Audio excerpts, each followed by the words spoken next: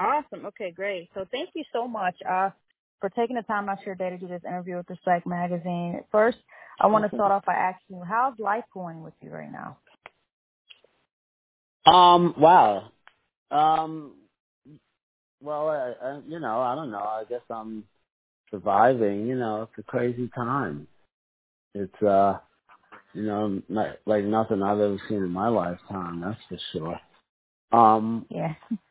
It's just strange. I can't really even say anything beyond that. Just, really trying to, maintain. And it's just, it's just weird, that's all. It's just weird. Got it. All right. So, pioneering graffiti artist who founding creative director of Def Jam. Could I ask you this? Growing up, what drew you towards graffiti? Like, what actually made you get drawn to graffiti art? You know what? I don't even know if anything drew me to it. It's just when I used to, walk around town with my parents when I was really young, I used to just see it a lot. This is in the 70s, just to sort of frame it for you. I would just see, writing on walls and things. And, I don't know. There was just something rebellious about it that connected with me. And at the time I was, I don't know, 13, 14, 15, around in there. Yeah. Wow. So I want to ask you this. So obviously you've been really big in hip hop, with your graffiti art, album covers, fashion type things like that. Could I ask you this? What was the first hip hop album you ever heard? If you remember. um, you know, um, it probably Grandmaster Flash and the Furious Five, but you have to understand Okay. that what Wow. I'm talking about predates the word hip hop. We're talking about the mid 1970s. That term wasn't being used yet. They were using hip hop as a part of a larger phrase that people used to say. Okay. But it wasn't like the movement had a name. Mm-hmm.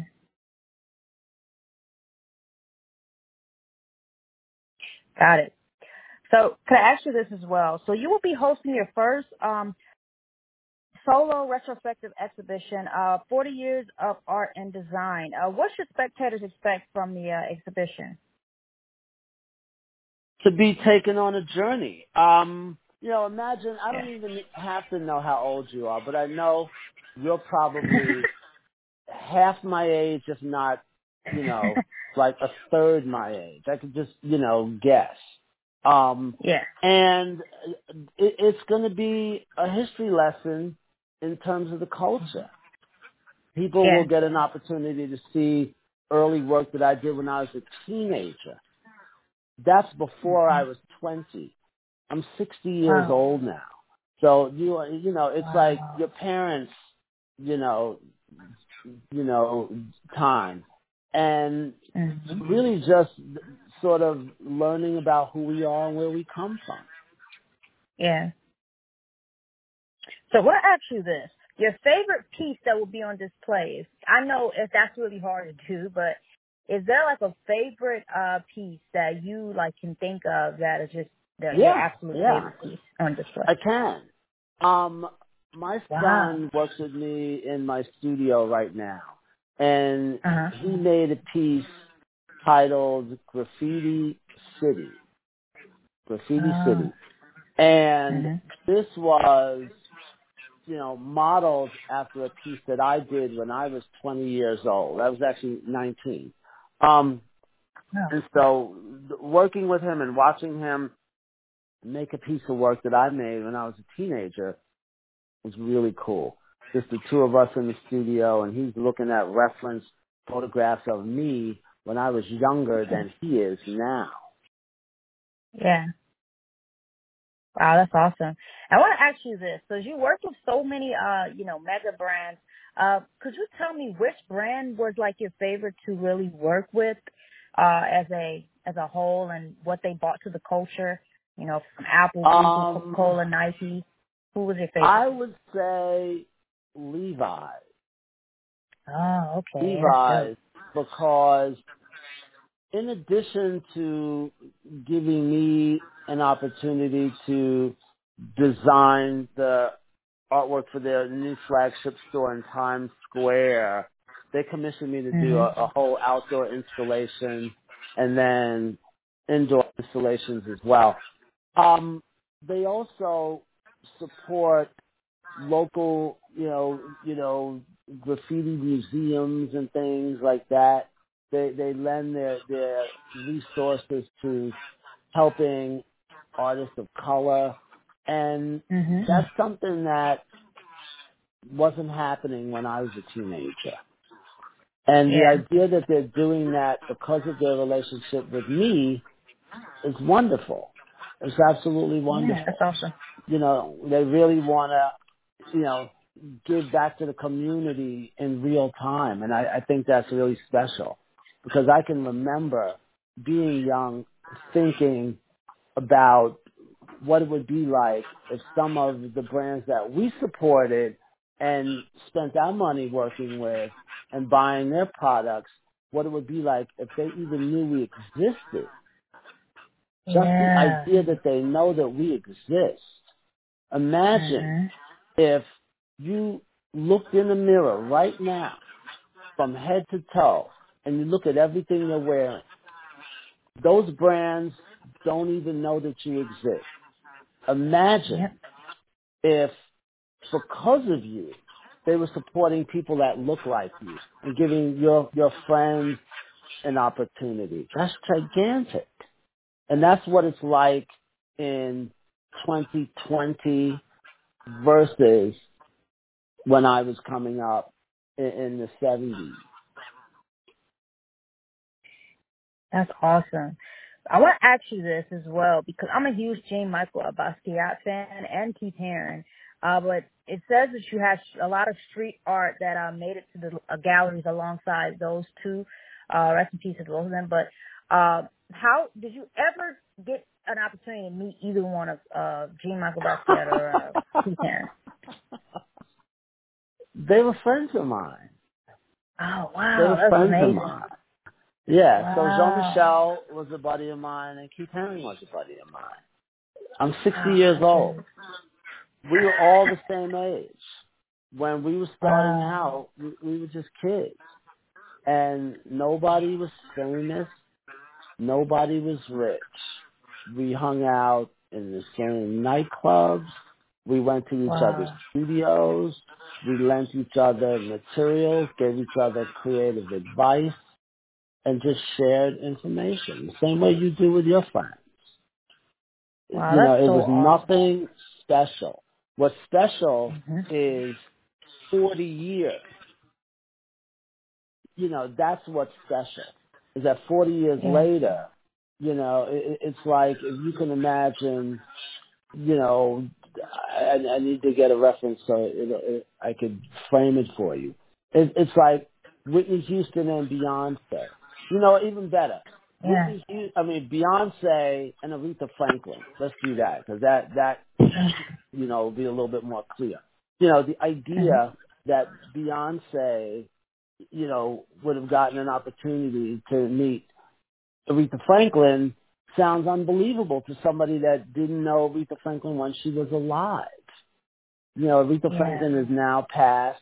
Beyonce is, maybe 40, but yeah, I was a teenager.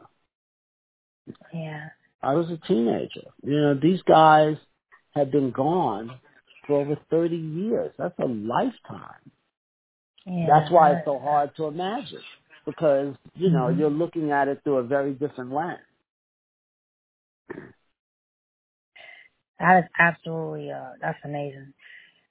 I want to ask you this as well. So, from album covers, you worked on some album covers as well from Beastie Boys, Public Enemy, Notorious B.I.G. Which one was your favorite to work on? I would say LL Cool J's Mama Said Knock You Out. Nice. But you have to understand it's not about one. What it's about is giving a bunch of young people an opportunity to break into a business that did not want to include them. A lot of the people that worked at my design firm were young people of color. They were Asian, Latino, and those folks wouldn't have been able to get an opportunity to do something like that. I mean, eventually, but not when they were young. A lot of the people that started out with me, they were teenagers. The same thing I was just saying about, Jean and Keith, teenagers. And they got an opportunity to work with these amazing recording artists who were young also. Yeah. But that's really what it's about. So when you ask me about my favorite thing is to give people an opportunity that would have gotten a door slammed in their face. Wow.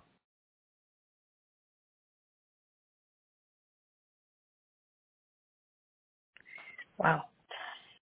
I want to ask you this as well. So, if you could name one song that describes your life at this very moment, which one song would it be?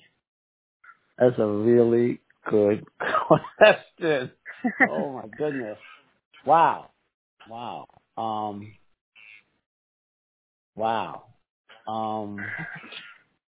Wow. Damn. That's a really good question. Wow. I'm going to come back to that. I'm going to come back to that at the end. I will answer that though.